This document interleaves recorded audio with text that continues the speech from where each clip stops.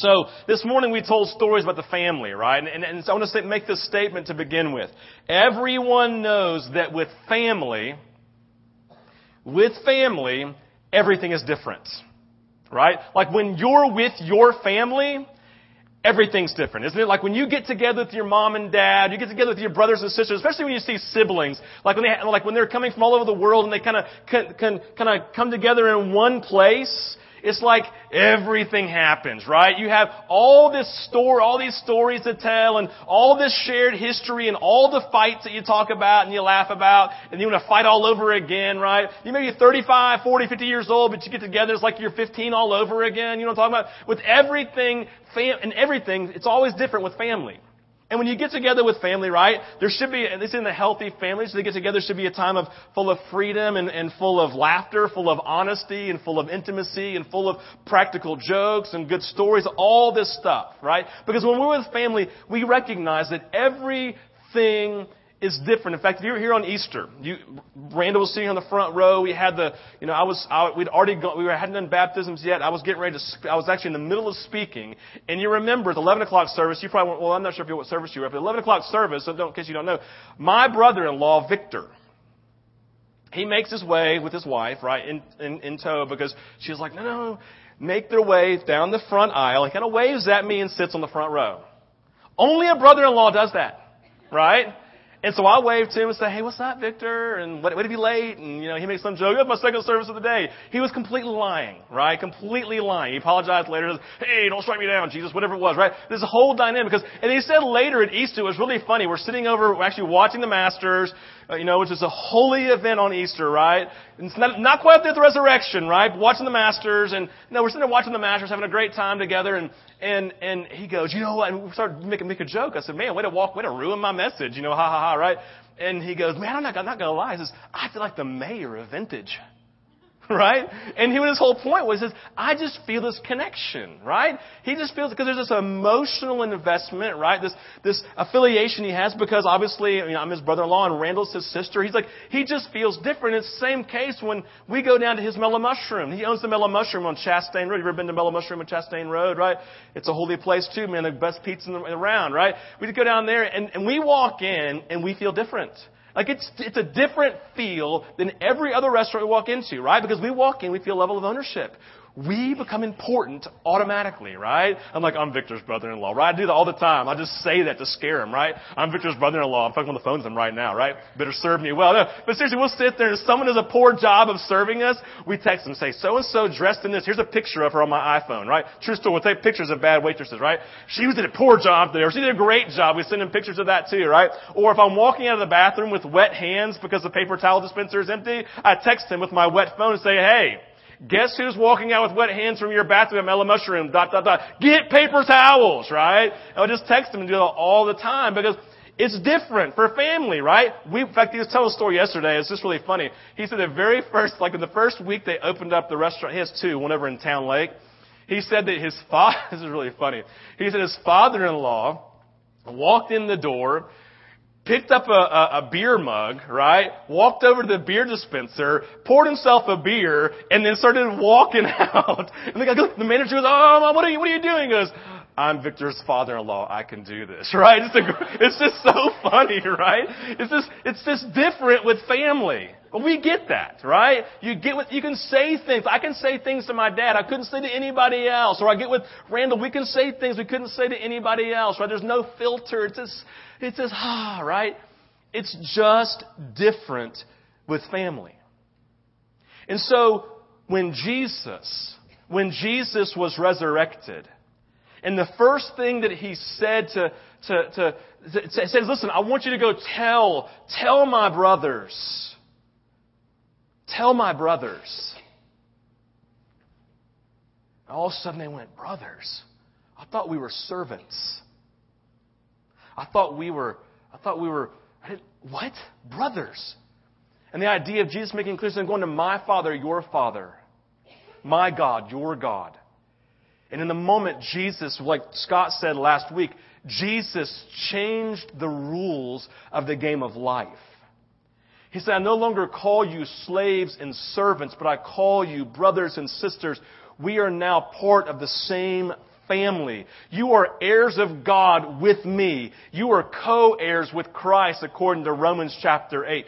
We have this level of coming in and that we are now part of the same family. And Jesus is making it clear. So listen, I want you to recognize and I want you to know that with the resurrection, there has been a change of position in your life.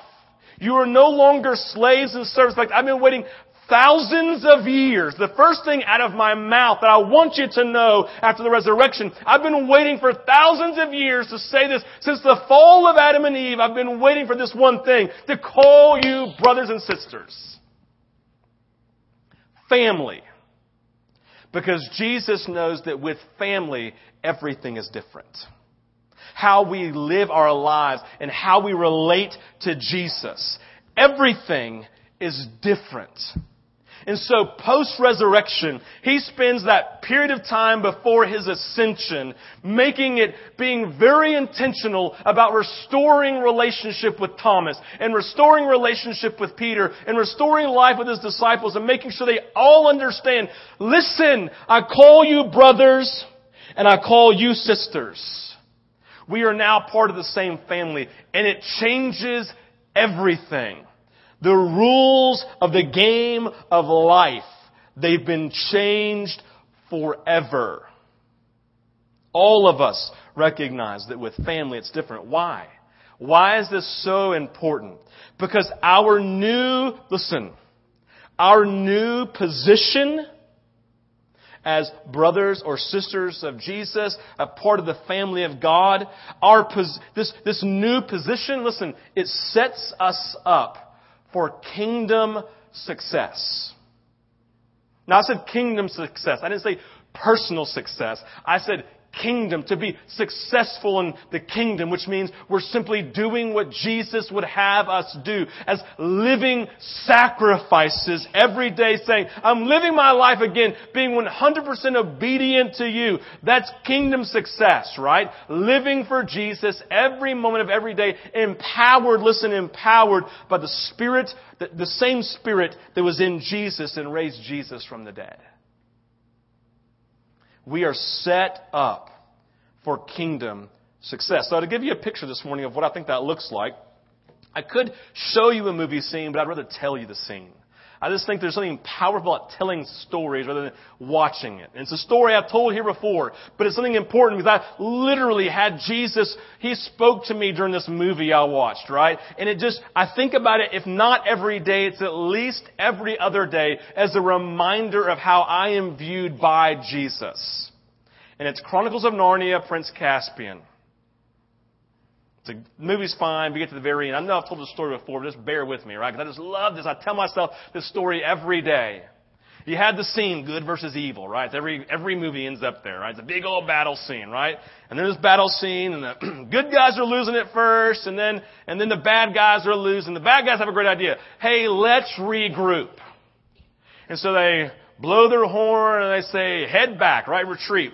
And the idea is there's a river. And they built this bridge on the river. And they think in their minds, if we just regroup, if we cross over the river on our brand new cool bridge, right, get on the other side, then we can regroup and we can defeat them. And so, they pull back and the Narnians begin to chase them. They get to the river's edge. And all of a sudden you see them kind of pull to and you look across and who do you see?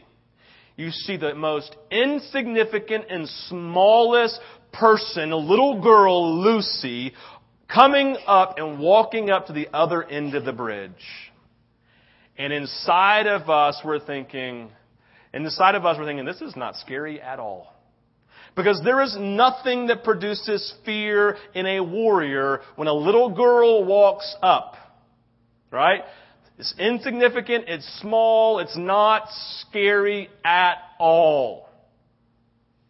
And then just to taunt him, remember the movie scene, I love this scene. She reaches into her cloak and she pulls out a glorified pocket knife.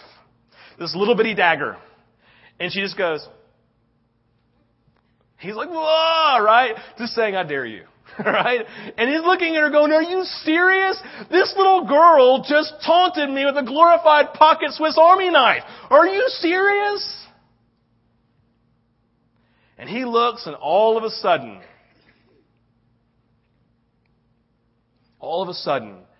Aslan comes into the scene. And everything changes. The Lord, the ruler, the Jesus figure, this Lord over all of Narnia, steps up and stands right beside her. And then there's this beautiful scene. If you watch the movie, they do this. He's standing here on her left, and she on his right, and they both in unison turn and look at each other. And it's that moment of recognition. They know that each of them know that they are together in unity and in solidarity, side by side, one team. And then, in sheer stupidity, the bad guy starts charging. And then Aslan does what Aslan does. He lets out a roar. And everyone knows that when Aslan roars, everything changes. Every time. Aslan roars and releases judgment on the movements of the enemy. The entire time with little Lucy with her dagger standing there right beside him as if she is part of the melee. And sitting there knowing that she is part of it. You see, when she walked up, there was nothing that produced fear in the heart of this mighty warrior. She's just a finite little girl who is not to be feared. But then all of a sudden, Aslan walks up and looks and basically says, hey, we're on the same team and I'm with her and I dare you. You better not.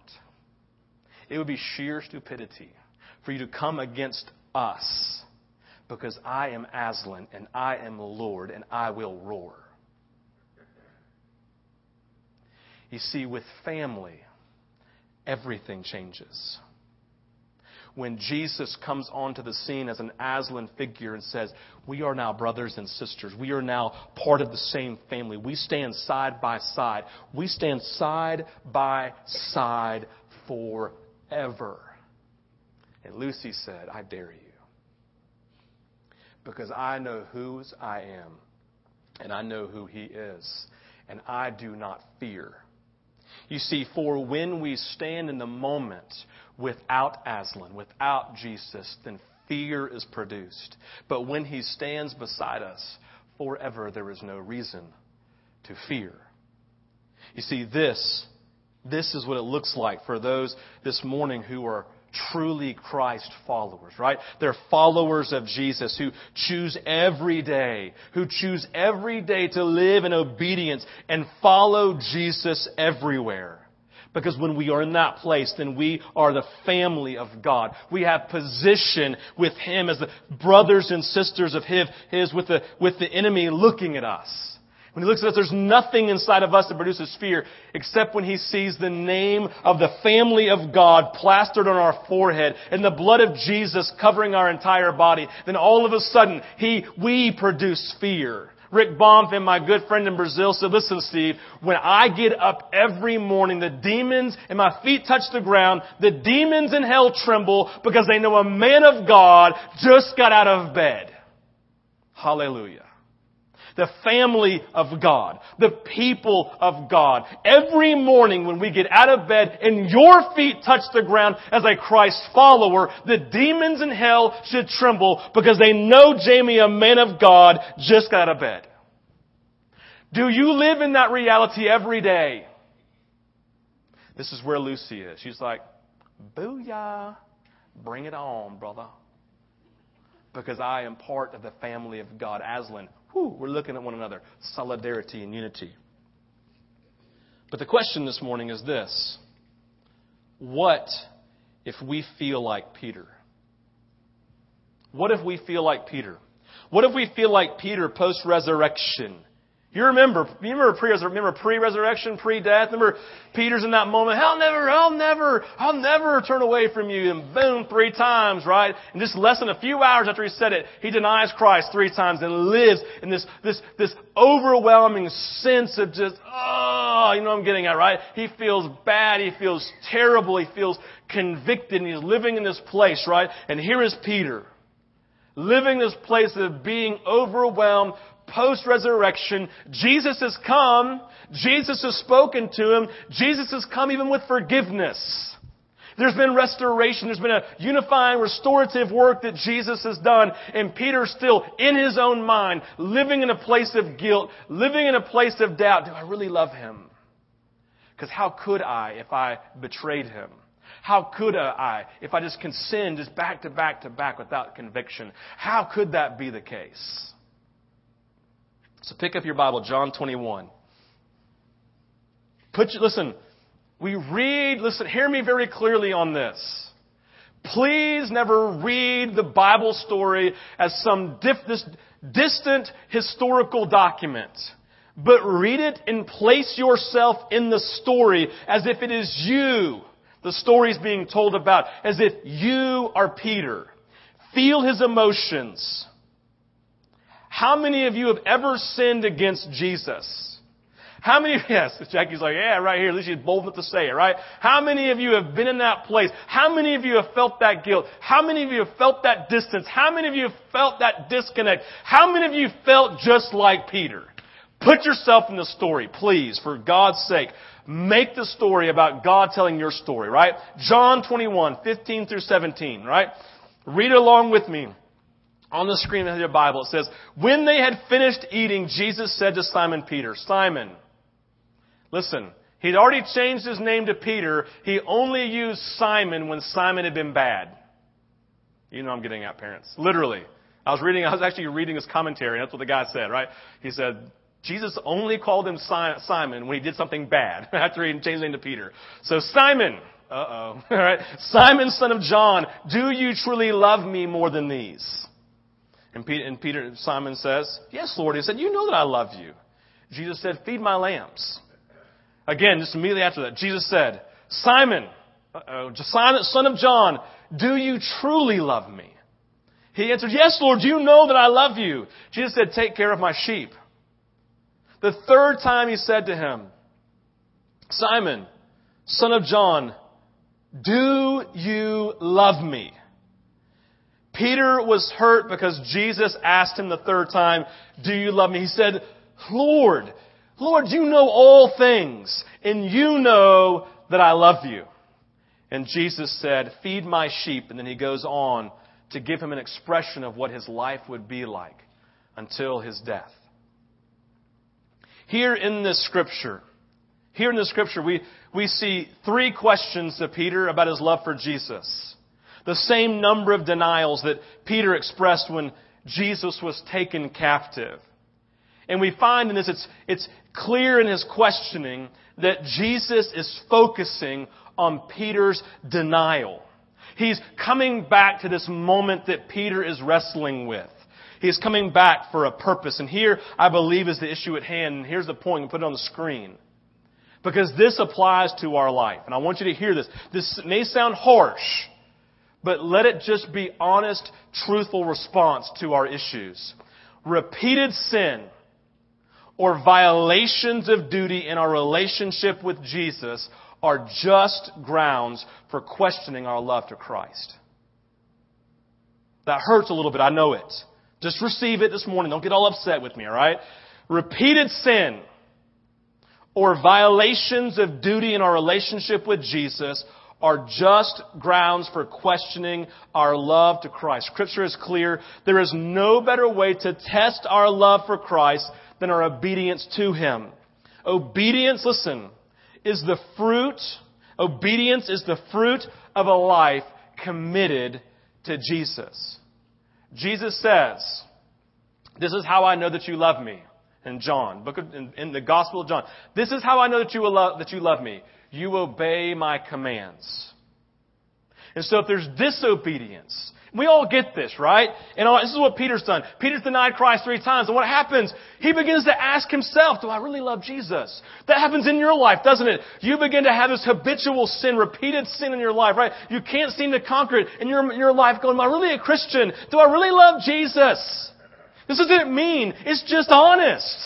We all do this.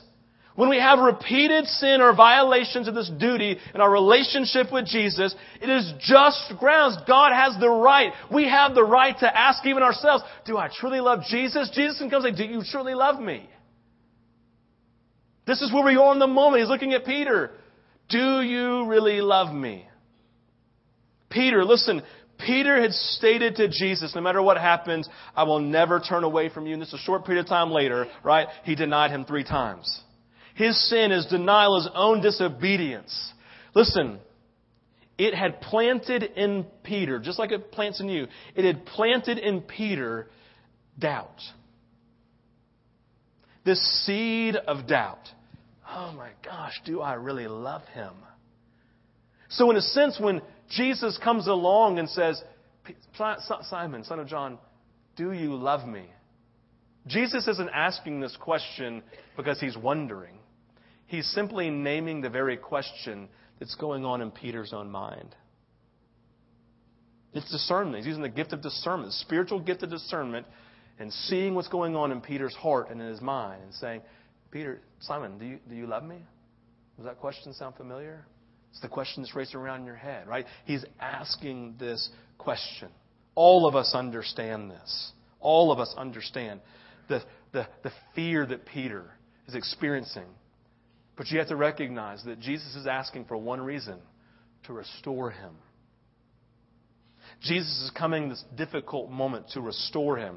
Verse 15 says, Simon, son of John, do you truly love me more than these? Do you truly love me more than these? You got to remember, so in the story, Peter and the rest of the disciples, right, they got tired of hanging out, doing what they're doing. So what do? Let's go fishing.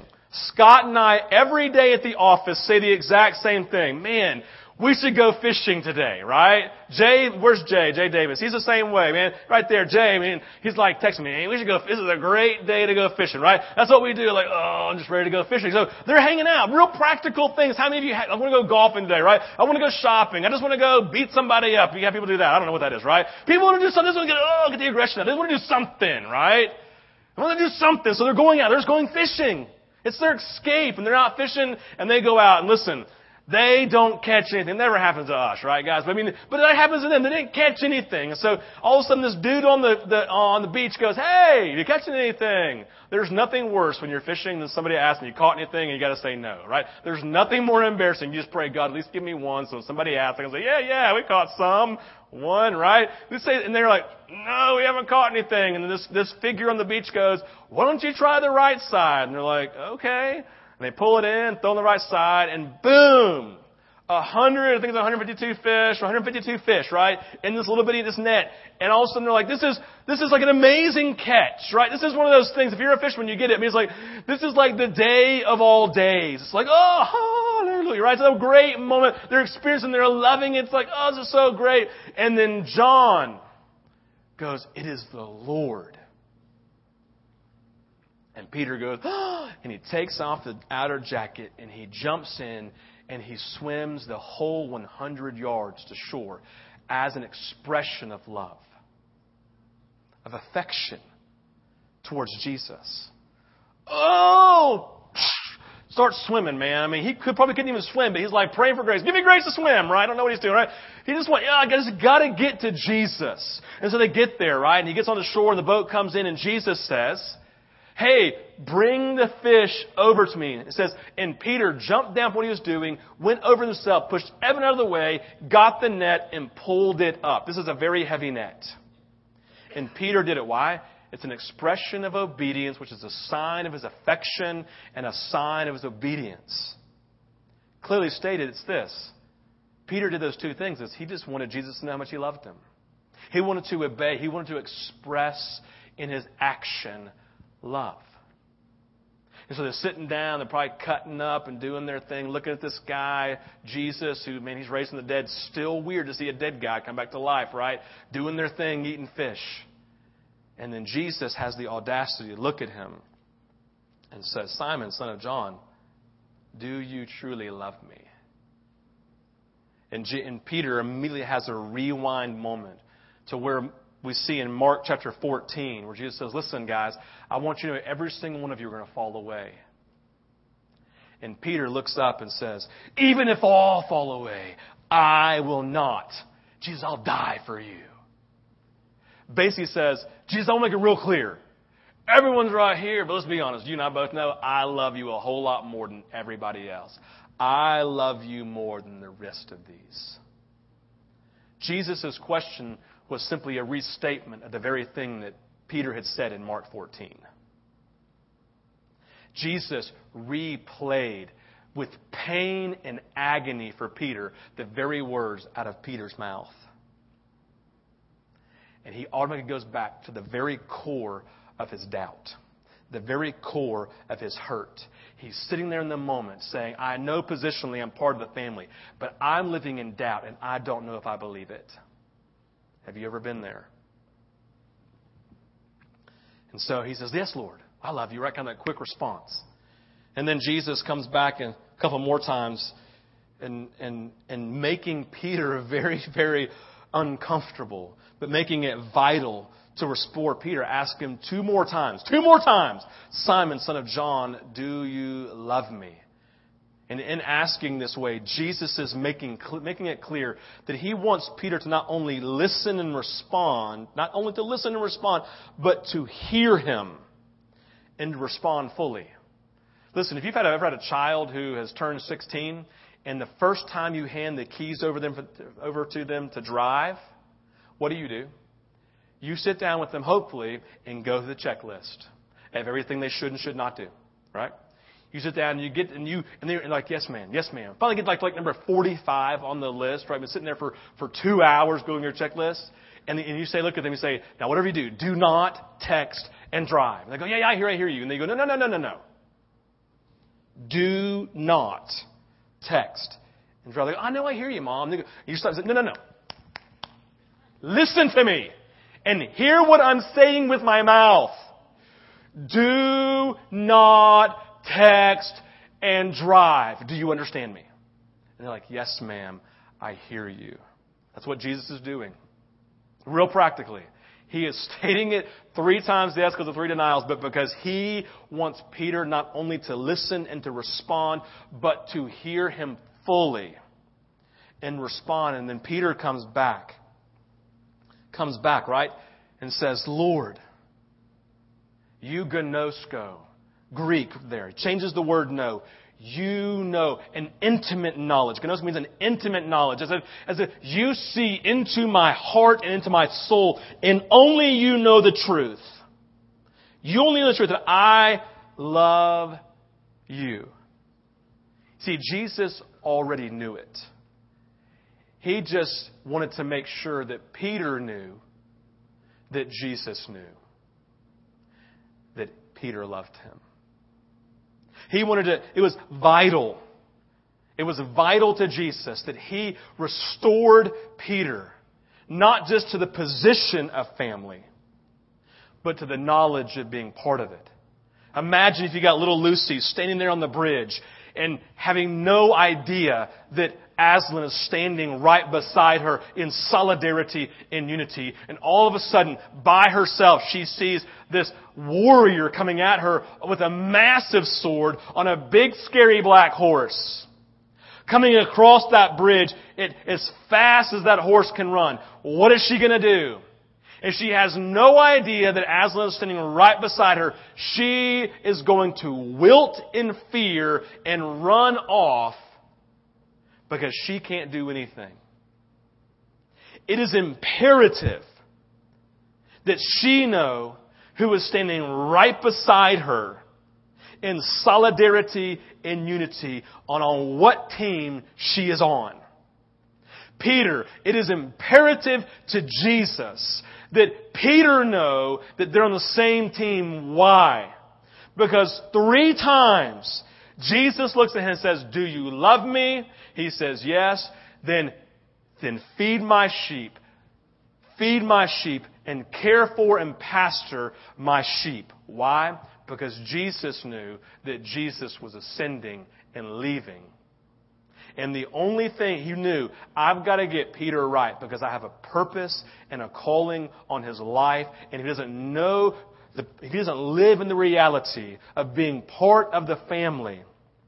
If there's not restoration, there's not getting to the core of his disobedience, the core of his doubt, and speaking life into that place, then when the enemy begins to come, he will once again wilt in fear and run away. That is not an option for him. And it is not an option for you. It is not an option to run off in fear and run off in doubt. You need to let Jesus go to the core of the very issue. Because how many of you try to express love to Jesus by being obedient to him just like Peter did? You come to church on Sundays. You read your Bible. You start waking up early and praying every morning, right? Because you want to just express in obedience how much you love Jesus. And deep down, what are you still wrestling with? Your fear and your doubt that you're not actually a part of the family. That you're not actually accepted by him. That you don't actually love him. And doubt has crept in and is crushing you. Because the enemy is coming at you like, I don't know who I belong to. And Jesus says, do you love me? Why? Because he wants to look at you and say, feed my sheep. Feed my sheep. I have a purpose for your life to get outside of your box and give your life away to those who are dying and don't know me. Feed my sheep. Care for my sheep. Love my sheep who don't know me. Leave the 99 and go to the one who's lost. If we don't know who we belong to, with Aslan standing right beside us at the end of that bridge, then when the enemy comes, we will wilt in fear. And Jesus is simply saying, no. That's not an option. Do you love me? Do you love me? Do you? Father, we thank you for this morning.